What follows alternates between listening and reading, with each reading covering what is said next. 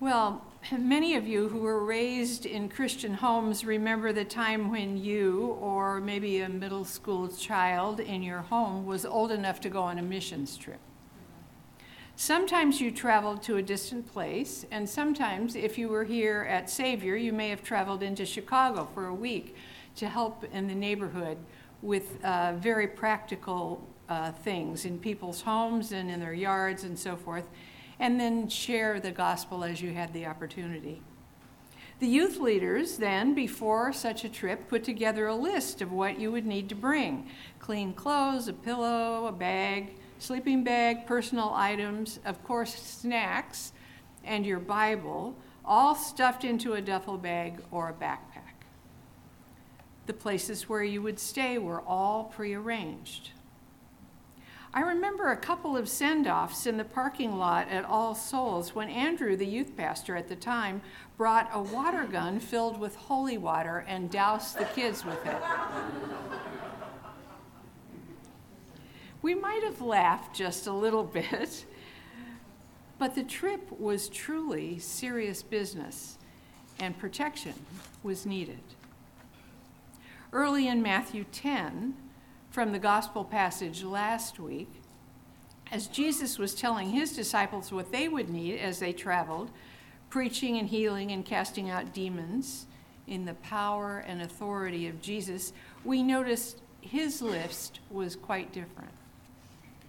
If you were going to be Jesus' traveling disciple and prayer minister, you were to take no money, no bag, no extra shirt or sandals or staff, and you were not to arrange for a place to stay. These directions leave us sort of scratching our heads. Don't take anything? What's that all about? The plan seems to be for the disciples to rely on the kindness of people who would take them into their homes and provide for them as they traveled. That's kind of weird and wild, and it seems risky and maybe even a little irresponsible. But Jesus then explains what the core of journeying for him would be like, and this is where I want us to spend our time this evening. Jesus is speaking in Matthew 10, verse 40, as they were just getting ready to leave. He wanted them to get this. So I imagine he spoke slowly and deliberately, making eye contact with each one. These are his words. You've already heard them. Anyone who welcomes you as my disciples welcomes me. And anyone who welcomes me welcomes the one who sent me, meaning the Father, Father God.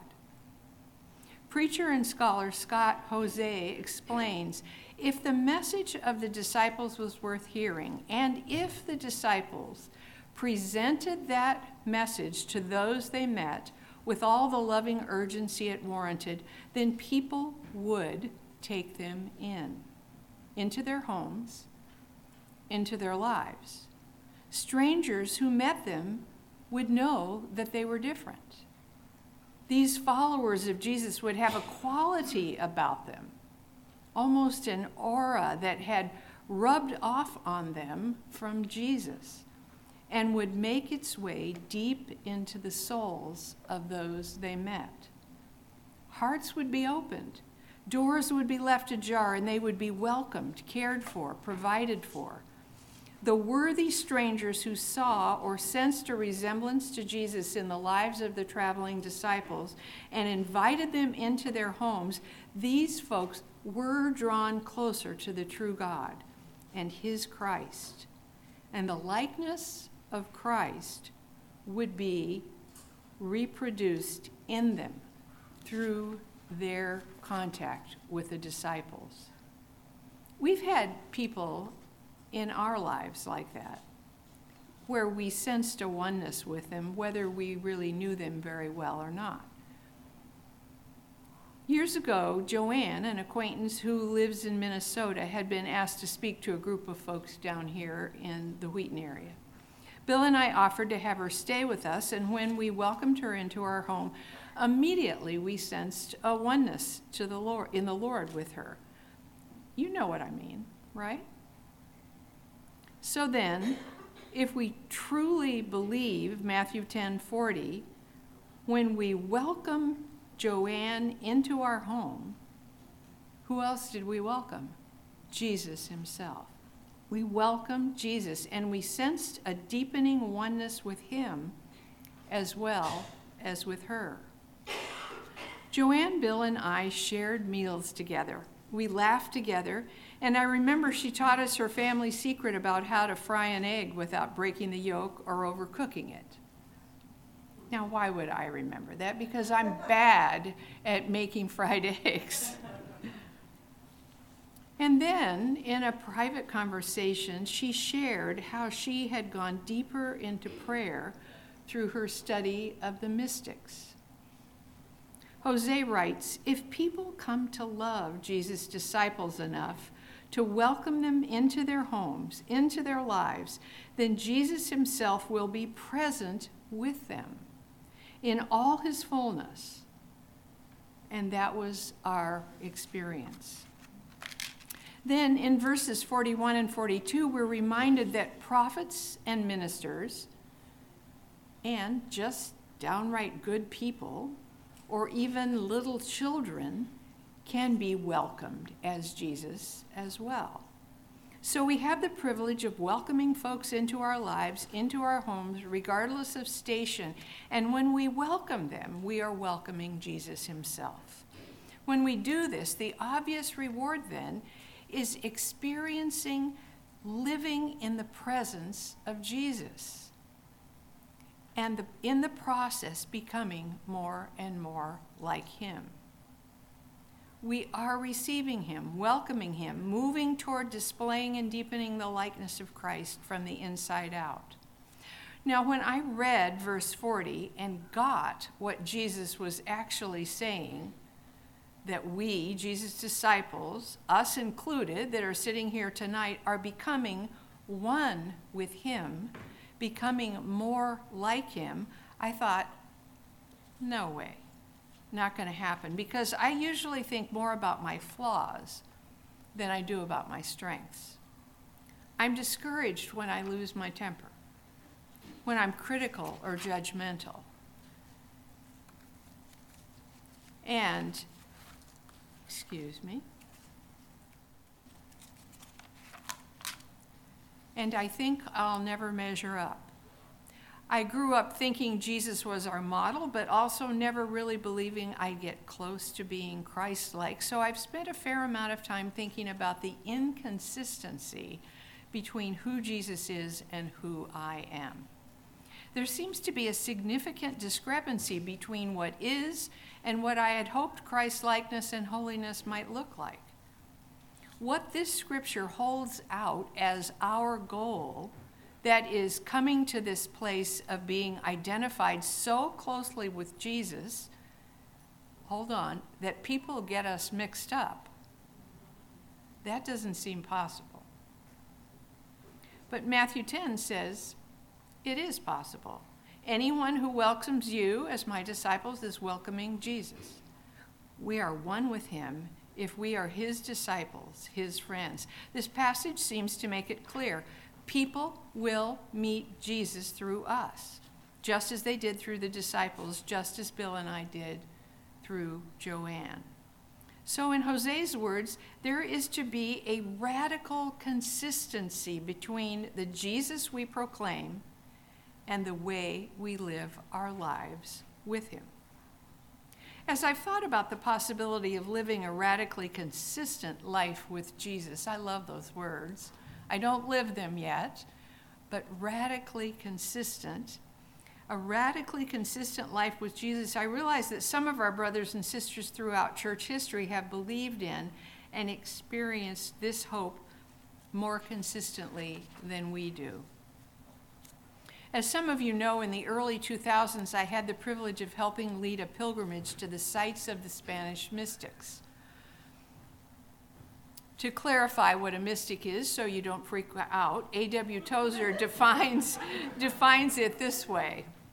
A mystic differs from the ordinary Orthodox Christian only because they are quietly, deeply, and sometimes almost ecstatically aware of the presence of God in their own nature and in the world around them. Their religious experience is immediate acquaintance with God by union with the eternal Son. Union, oneness with Jesus. I think that's what Matthew is talking about. One of the highlights of the pilgrimage for me was spending time in Avila, the home of St. Teresa, a mystic from the 16th century. Just outside Avila was a convent where Teresa lived. While we were there, Chris Kepner, who I'm sorry isn't here tonight, she would be sitting right over here. Chris, who is a part of our leadership team, shared a story about Teresa that I hadn't heard before. As the story goes, Teresa, perhaps in her 30s at the time, had a vision of Jesus as a child on the stairs in the convent where she lived. And Jesus, whom she was seeing now, asked her, "Who are you?" Teresa responded, I'll try to do this in Spanish, or part of it. "I am Teresa de Jesus." That was the name she took at her vows, Teresa of Jesus. And then she asked the child, "Who are you?" And he replied, "I am Jesus de Teresa." I am Jesus of Teresa.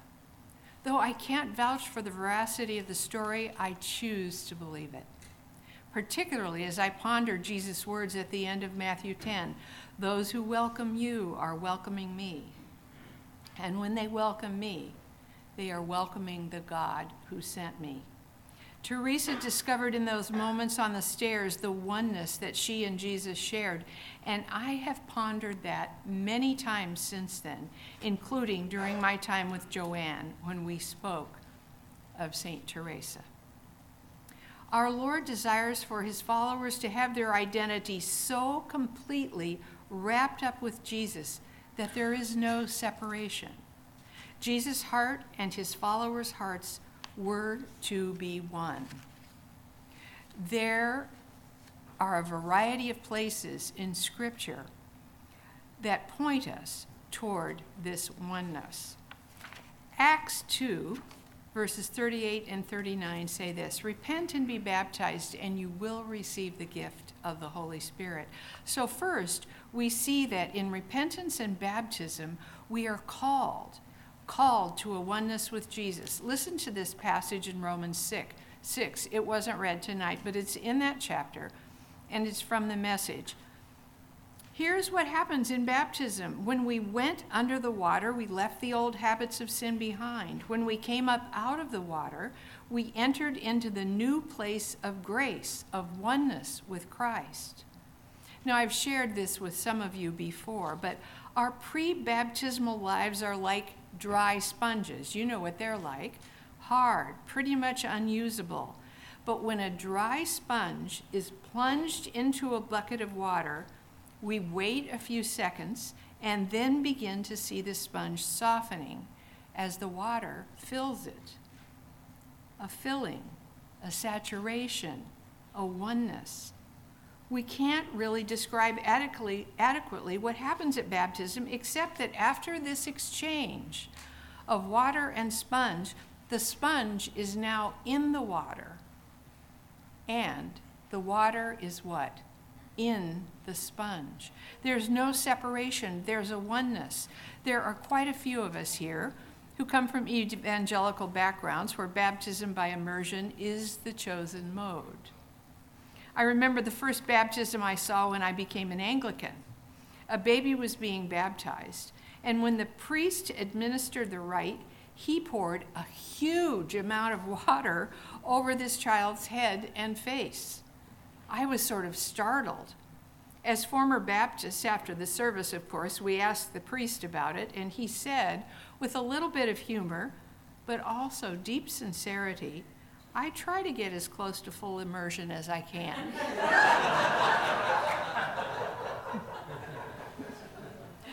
Oneness with the Lord.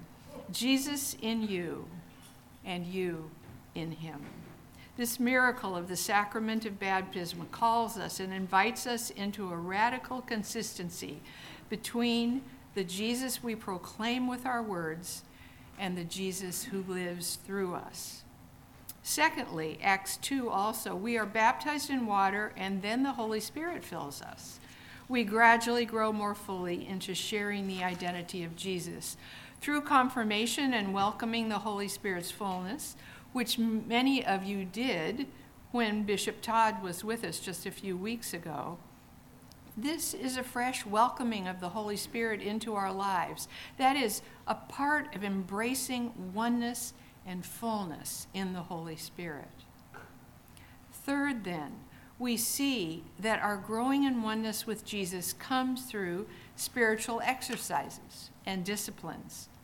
In Matthew 11, we read that a couple of weeks ago. Jesus guides us to a place of rhythm and rest. And the Message renders verses 28 through 30 this way. You likely know them. Are you tired, worn out, burned out on religion? Jesus says, come to me. Get away with me and you'll recover your life. I'll show you how to take a real rest. Walk with me. Work with me. Watch how I do it. Learn the unforced rhythms of grace. Keep company with me, Jesus says, and you'll learn to live freely and lightly. One of the things I love about spiritual formation is that through the practices, we are invited to put ourselves into a place. That's the function of the practice or the discipline, putting ourselves into the place where God can touch us, and there he produces his likeness in us, unforced, rhythmic, grace-filled. God does the work in baptism, in the fullness of the Holy Spirit, and also in the spiritual exercises. Our Savior children and young people have been opening themselves to some of the practices of the ancient church, like breath prayer, silence, the exam, and Lectio. What great examples our kids are for us. These disciplines are not meant to push believing Christians into wearing themselves out through trying harder and harder to be good until they get it right, but rather by simply, what have I said, putting themselves in a place where God can make them and us one with Jesus. Simone Weil was a 20th century French mystic who has some beautiful ideas about God. She is with the Lord, but also had some very interesting, inspiring, and stretching things to say related to the spiritual practices and how we might cooperate with God. She writes, there are people who try to raise their souls like one continually taking standing jumps in the hope that if they jump higher every day, a time may come when they will no longer fall back, but will go right up to the sky. We cannot take a single step toward heaven. It is not in our power to travel in a vertical direction. If, however, we look heavenward for a long time, God will come and take us up. He raises us up easily. I invite you to look heavenward for a long time. In the scripture, fix your eyes on Jesus. From the inside out, then, we are raised into that place of oneness, of union with Jesus. And finally, we come into oneness with Jesus through the truth of Scripture.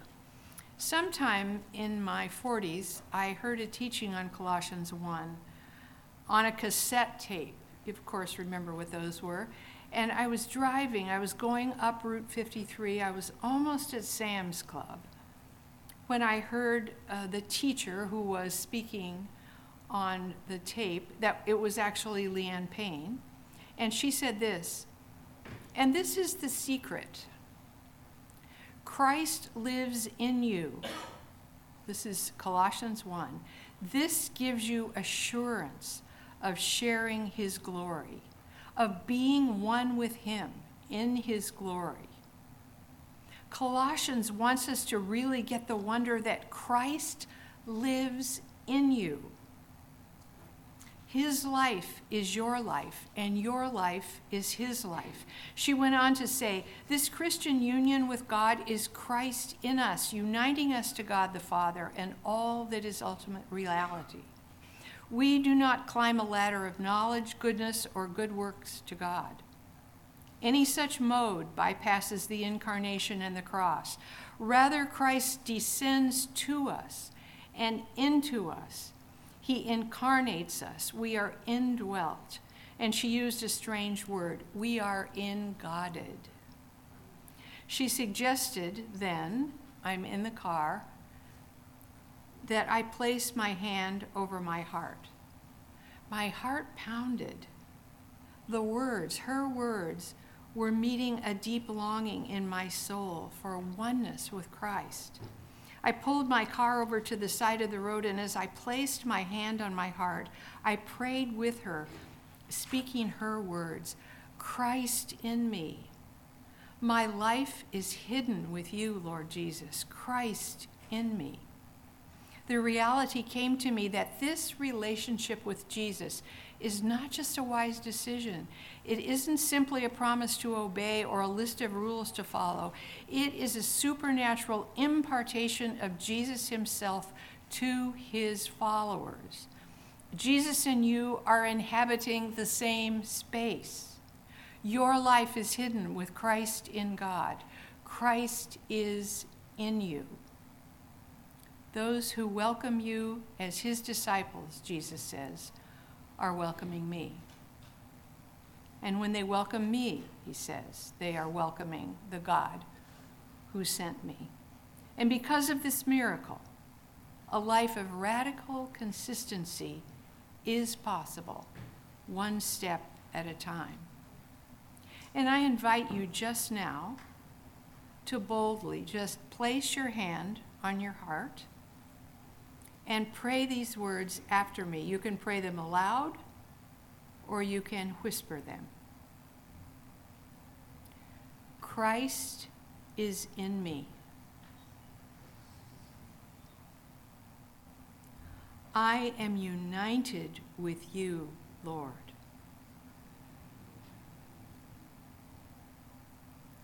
My life is hidden with you. Christ is in me.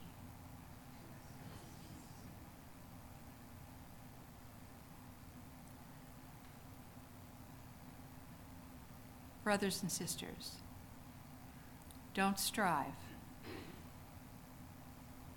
Just receive.